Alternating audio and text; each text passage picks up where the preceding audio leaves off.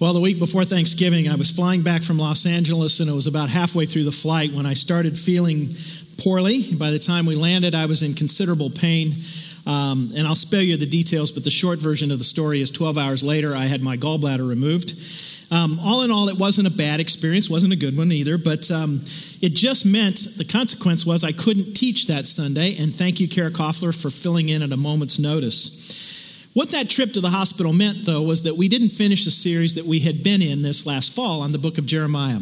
And so as a way of kicking off the new year, we're going to go back to Jeremiah just for 1 week. And I think actually what he has to say is pretty appropriate. So we're going to learn from our friend Jeremiah one more time and finish things up and kick off the new year at the same time. Now, first, a little bit of a summary of this book, because I know some of you weren't here either for all of it or any of it, and it's a very long book. In fact, word count-wise, it's the longest book in the Bible. The people of Judah had been bad. They'd been very bad. And instead of worshiping God, they were worshiping the gods of their neighbors. Instead of living good lives, they were sexually immoral and greedy and many other things. And instead of justice, they had mistreated the poor and the vulnerable. Consequently, Jeremiah warned them that judgment was coming. Now, the book of Jeremiah operates on more than one time horizon at the same time. And one time horizon is the very right here and now, the very present. Because of their wickedness, Jeremiah tells them God is going to judge them. Early on, Jeremiah called on the people to repent. He told them to turn from their idolatry, their unrighteousness, their injustice, and return to God. If they did, he said God would forgive them, renew the commitment that he had to them as a nation. But they refused. So he told them he was going to allow the dreaded Babylonians to defeat them and carry off more than 50,000 of their citizens to Babylon. So the stories we're going to look at today really take place probably even while the Babylonians have encircled Jerusalem. But his message wasn't all doom and gloom, because he also talked about a time horizon just a little bit in the future, 70 years from them, when he said they would return to the land. So he said, many of you are going to go away to Babylon, but you will return. And it's the second time horizon that begins Jeremiah's words of hope. When they return, he tells them things will be different.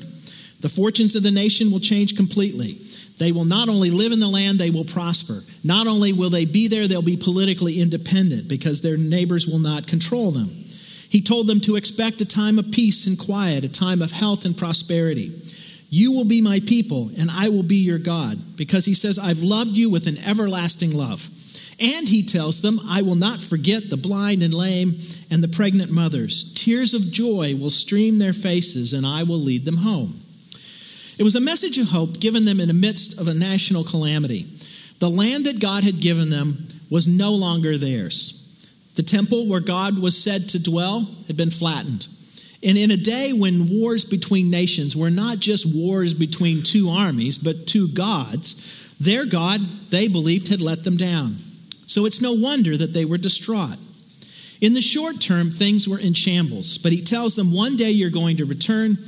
It won't be, though, however, in your lifetime. So you can hardly blame them if these words sounded somewhat hollow, because few of them, if any, would be alive when this promise was fulfilled.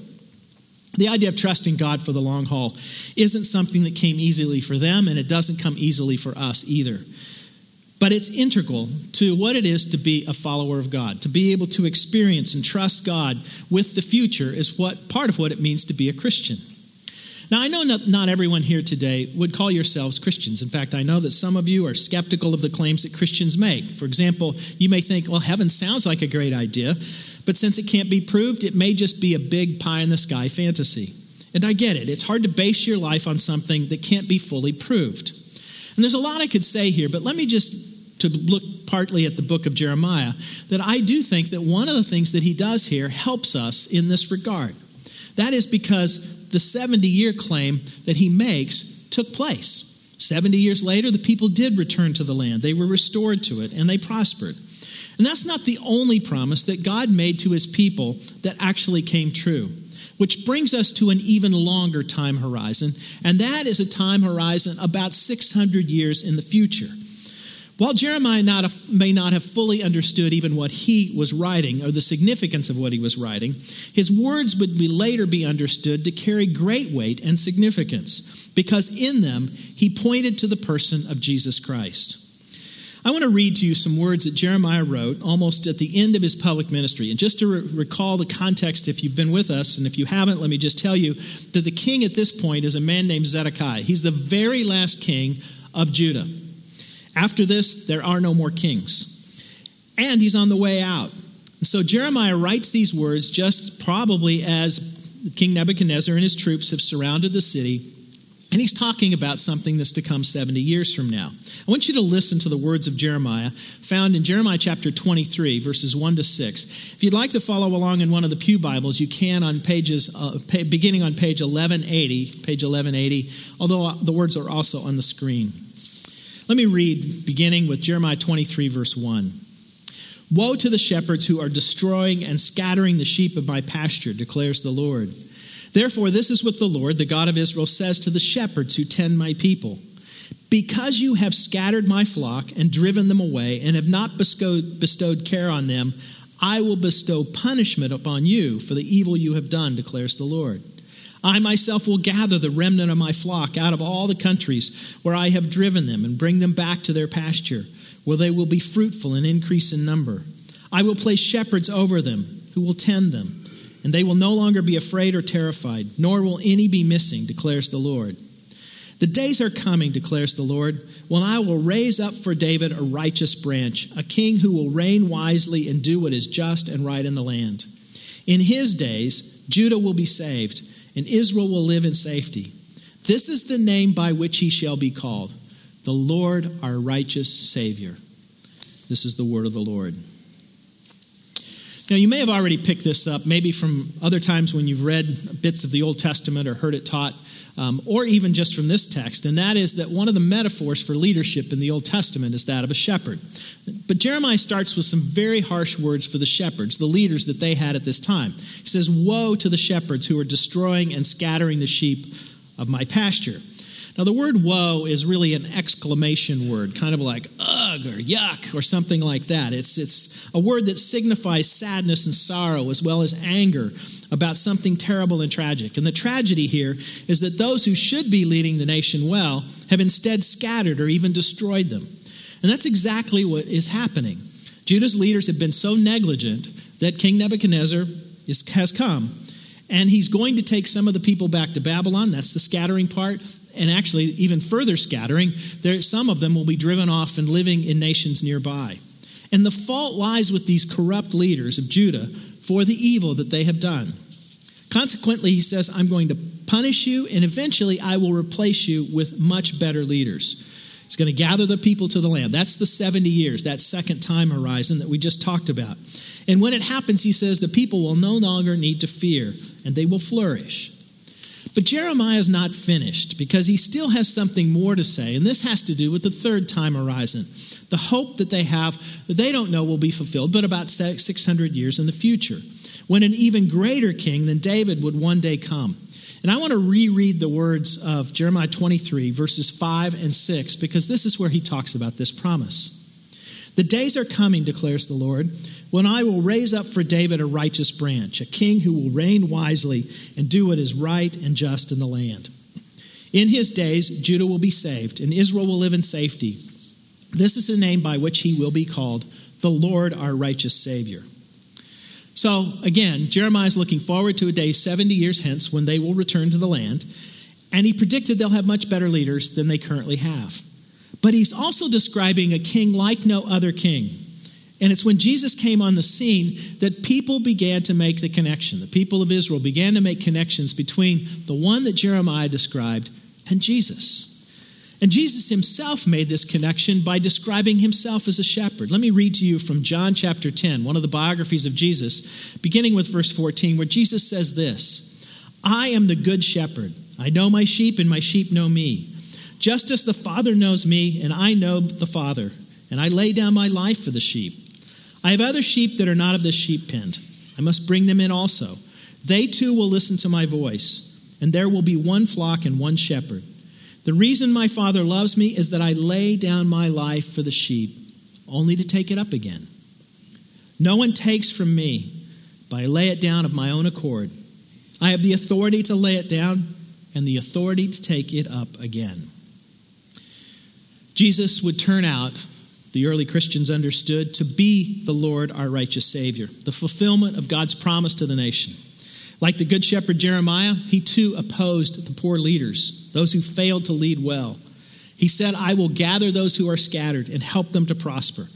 So the words of Jeremiah chapter 23 helped the earliest followers of Jesus understand who he was. And let me give you one other example from the biographies of Jesus. And this one takes place after Jesus has fed about 4,000 men, and then it says also women and children. So we don't know. It could have been as many as 10,000 or more people that Jesus fed. It was an event that literally put Jesus on the map. And shortly after that great event, Jesus asked his disciples a question in Matthew chapter 16. He said this, who do people say the Son of Man is? The Son of Man is Jesus himself. And they replied, some say John the Baptist, others say Elijah, and still others, Jeremiah or one of the prophets. But what about you, he asked. Who do you say that I am? Simon Peter answered, you are the Messiah, the Son of the living God. And Jesus replied, blessed are you, Simon, son of Jonah, for this was not revealed to you by flesh and blood, but by my Father in heaven. You see, because of what they saw in Jesus, and in this case, it's revealed to Peter, probably, by the Holy Spirit, but they wondered whether Jeremiah had been resurrected or one of the other prophets. They'd never seen anyone like Jesus. And so they went back to the stories that they had been told and began to make these connections. Now, the earliest Christians didn't have what we call the New Testament. They only had the Hebrew Bible. Even though they didn't have the biographies of Jesus that we have in Matthew, Mark, Luke, and John, even though they didn't have the history of the early Christian church, a book we call Acts because, frankly, they were living it out, and even though they didn't have the letters of Paul and Peter and John, didn't mean that they were clueless because they had the inspired writings in what we call the Old Testament or the Hebrew Bible that God had already given his people. Now, I've got to tell you that some today are uncomfortable with the Old Testament. In fact, some who would call themselves Christians would rather focus exclusively on the New Testament. And I get it. There are some uncomfortable stories in the Old Testament. There are parts that are difficult to understand and others that are difficult to accept. And the stories of God's judgment and all the blood and gore is tough for us to reconcile with the idea of a God of love. Now, that can lead then to a misconception that some have, and that is that there are two gods, that there's the Old Testament God and a New Testament God.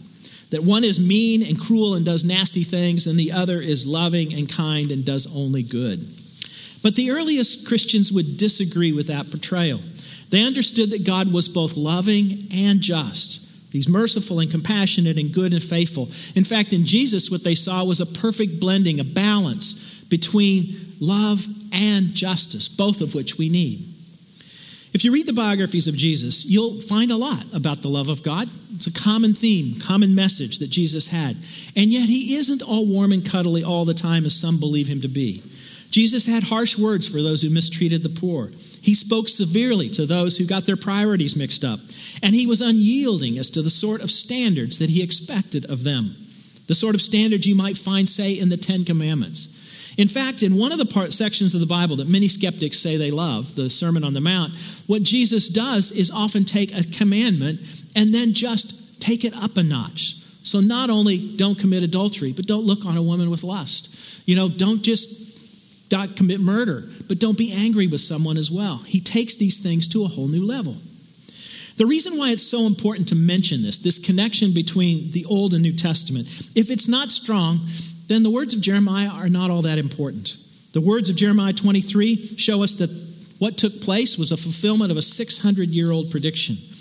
And if we understand that remarkable reality, that well in advance of Jesus' arrival, that he was predicted, he was promised, we begin to see that this connection is incredibly important. It gives us confidence to trust in our personal lives that God has our eternal destiny in his hands. If he can take care and make predictions that take place later, much later, then maybe he can take care of our lives. That trusting our futures in his hands is a worthy bet. Let me mention one other time. This is just one of several others, but one other time when Jesus makes a startling prediction, Jeremiah makes a startling prediction that we see fulfilled in Jesus. And this is in Jeremiah chapter 31.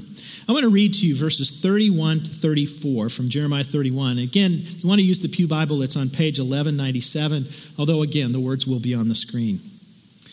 It says, the days are coming, declares the Lord, when I will make a new covenant with the people of Israel and with the people of Judah. It will not be like the covenant I made with their ancestors when I took them by hand to lead them out of Egypt, because they broke my covenant. This is the covenant I will make with the people of Israel after that time, declares the Lord. I will put my law in their minds and write it on their hearts. I will be their God, and they will be my people. They will no longer teach their neighbor or say to one another, know the Lord, because they will all know me, from the least of them to the greatest, declares the Lord. For I will forgive their wickedness and remember their sin no more. Now, what he's referring to here when he talks about a new covenant is, first of all, an old covenant. That's the one that Moses gave them. And they had great difficulty keeping that covenant. In fact, the first 29 chapters of the book of Jeremiah are really details about their rebellion against those commandments. If it weren't for the grace of God, they would have been wiped out long before. But here, God's letting them know that as angry as he is with them right now, and for good reason, he has plans for them. A plan to give them a new covenant. The most famous part, and probably the most inspiring part, is what he writes in verse 33. I will put my law in their minds and write it on their hearts. I will be their God, and they will be my people. This idea of putting law in their minds and writing on their hearts are parallel statements. They mean very similar things, but there are some subtle differences. In the first one, I will put my law on their minds. He's talking about, by laws, he's talking about the teachings. And it's about our minds, the inward part, cognitive, intellectual part of our lives. It's the seat of the thoughts in our lives. And then he says, I will write it on their hearts. Now, we think of the heart as the place of emotion, and so did they. But they also thought of it as the place where we have the will, or the volitional part of our lives, the place where decisions are made. So what Jeremiah wanted them to know is that the first covenant was a lot more about behavior, but the second covenant is about the inner transformation of their minds and their hearts and their wills. And then he says, for I will forgive their wickedness and remember their sin no more. Now, in that phrase, there's something Jeremiah is talking about and there's something that he's not talking about. Let's start with what it doesn't mean. He says, I will forgive their wickedness and remember their sin no more. That doesn't mean that God can't remember our sins. It's not like forgetting your keys and where you put them, or going to the grocery store like every once in a while my wife will ask me to do, and I forget the one thing, come home without the one thing she told me to get. The text doesn't mean that God can't recall at all what's been done. The word remember here means to commemorate. And the idea is that God will no longer mention the act of sin for the purpose of punishment. The emphasis is on the idea that the forgiveness is permanent. Sometimes you'll have a friendship with someone who seems to always remember the one thing you really did that you shouldn't have done, the thing that you regret, and it's like they have a scorecard mindset, and there's nothing you can do to ever erase that. Well, God remembers the things that we've done, but the forgiveness is permanent. He releases us from the effects of that. So the new covenant that Jeremiah talks about is one that extends to anyone, a covenant that God offers to each one of us. The people of Israel had messed up. They'd messed up bad, yet God had a plan for their restoration, a plan for their forgiveness. Now, not long after God inspired Jeremiah to write these words, he would find himself sitting in a jail cell, locked up because the people didn't like what he had to say. And while he sat, the city was encircled by this invading army, the army that Jeremiah knew would destroy the city, flatten the temple, and carry the people off to Babylon. And the whole thing was their fault. Their disobedience, their idolatry, their injustice over generations was something God could no longer ignore. And God used Jeremiah to communicate to them this bad news. They didn't like what he said, that's why he was in jail. My guess is that Jeremiah continued, though, not only to talk about the punishment that was to come, but also the hope that they could anticipate, this new covenant, one not simply based on religious practices, but based on changed hearts. A covenant that we now understand is given us through the life, death, and resurrection of Jesus Christ. It's a reality that Jeremiah could only vaguely imagine. Now, let me just transition here to say that, as Amy mentioned earlier in the announcement time, this is a New Year's resolution time of the year when we start setting goals for the year. And I want to challenge you to think about a resolution you may not have considered. And I know that probably some of you have set a goal for exercising more or losing a little weight or, getting rid of that credit card debt or reading a book a month or something like that. But I'd like to challenge you to set a spiritual goal for the year. And let me explain by using this card you'll find in your program. And one side of it says the journey. I'd like you to just look at that if you can with me. It's a diagram that I have drawn dozens and dozens of times in Caribou's and Starbucks and other places. And what it assumes is that we are all personally on a spiritual journey. We're all trying to figure this God thing out. We're just in different places along that continuum. Now, it's not always a linear path, but there are some stages and some common points along the way. And there may have been a time, maybe years ago, when you were relatively hostile toward God. Either you didn't believe or didn't like the God that you understood him to be. But maybe that transitioned to a time of indifference where you just said, whatever, I don't know if I care. And then maybe there was a stage of skepticism where you began to ask some questions, you don't have an answer, but maybe you're just trying to figure things out. To a stage of curiosity where you're asking questions more intently and really seeking the answers, having a desire to learn. That stage may transition into a time of actively seeking, taking a more intentional step to ask questions of friends or to read books or to do other things to try to figure out what to put in the box of faith in your life. That's that box at the top of the diagram. That seeking faith stage can lead to figuring out what it is that you are going to put at the center of your life, the religious tradition or faith philosophy that you want to put in there to ground your life in. Now, it continues with a live it stage where we commit to see our beliefs lived out on a daily basis. But the New Year's resolution I want to suggest is wherever you might put yourself along on this line, think about taking the next step and making a more active attempt to seek out what you are going to put in the box of faith in your life. Now, if you'll let me, I'd like to describe to you what I've put in my box of faith in my life. And it's really a summary of the story of the Bible, and it's on the other side of the card. So if you want to, you can turn it over. There's also some diagrams on the screen. But the way this story starts, the story of the Bible starts all the way back in the book of Genesis with creation. We're told that God created the world, and it was very good. And then we're told that we have been created in love.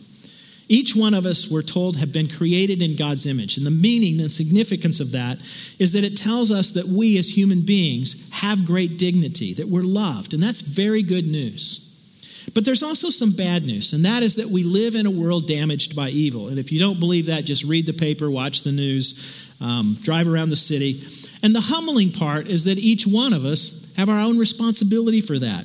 In our own hearts, we know that we own a piece of that mess. St. Paul put it succinctly by saying, all have sinned and fall short of the glory of God in Romans 3:23. Everything around us has been damaged by the effects of sin and brokenness in our world, and we're a part of the problem. But the good news is that God did not abandon us. In fact, we have been rescued by God. Paul says in Romans 5:8 that God demonstrates his own love for us in this: while we were still sinners, Christ died for us. That's the message of Jesus in a nutshell. And even more, there's more to come. And that is that the final chapter is that we've been restored for good. God has done more than rescue us. He wants us to be involved in fixing what's broken. Now, that process won't be complete until Jesus returns and we're brought into the new heaven and the new earth. But in the meantime, we do have both a responsibility and a privilege of being able to work to see good restored in the world. What we understand from Jeremiah is that Jesus is the fulfillment of the new covenant that Jeremiah promised. He's the only one who can reconcile us to God. But in order for us to receive this gift, we have to repent and accept his offer of forgiveness. We have to receive the gift that he has offered. In some ways, we're in a very similar situation to that of Jeremiah in his day. Even though he tried, he couldn't repent for the people. They had to do that themselves. He could only lay out what God had offered for them and promised them. So what we need to do is to repent. It's hard to do, to confess our sin and brokenness. But if we do that, we can then put our faith to believe that Jesus is the promised one, sent by God to reconcile us to God, to bring us into a relationship with him. We can trust him and then commit to live it out. Paul says in Romans 10:9, if you declare with your mouth Jesus is Lord and believe in your heart that God raised him from the dead, you will be saved. God required them, and he requires each one of us personally to repent of our sins and turn to him. No one, not a parent or a friend or a pastor, can do that for you. We need to each do it ourselves. But Jeremiah, all the way back in 600 years before, pointed us to the Lord, our righteous Savior, pointed us to the new covenant that's fulfilled in Jesus. And we can repent, turn to Jesus, and accept the forgiveness that he offers. Will you pray with me? Father, we're grateful to Jesus for coming, living, and dying. And we're also grateful that this was a promise that had been made many, many years before. Father, we thank you for Jeremiah, who faithfully did and spoke out what you had revealed to him. We thank you for that we have these words, and then it gives us the confidence that we can trust you into the future with our eternal destiny as we put our lives in the hands of Jesus. We pray these things in his name. Amen.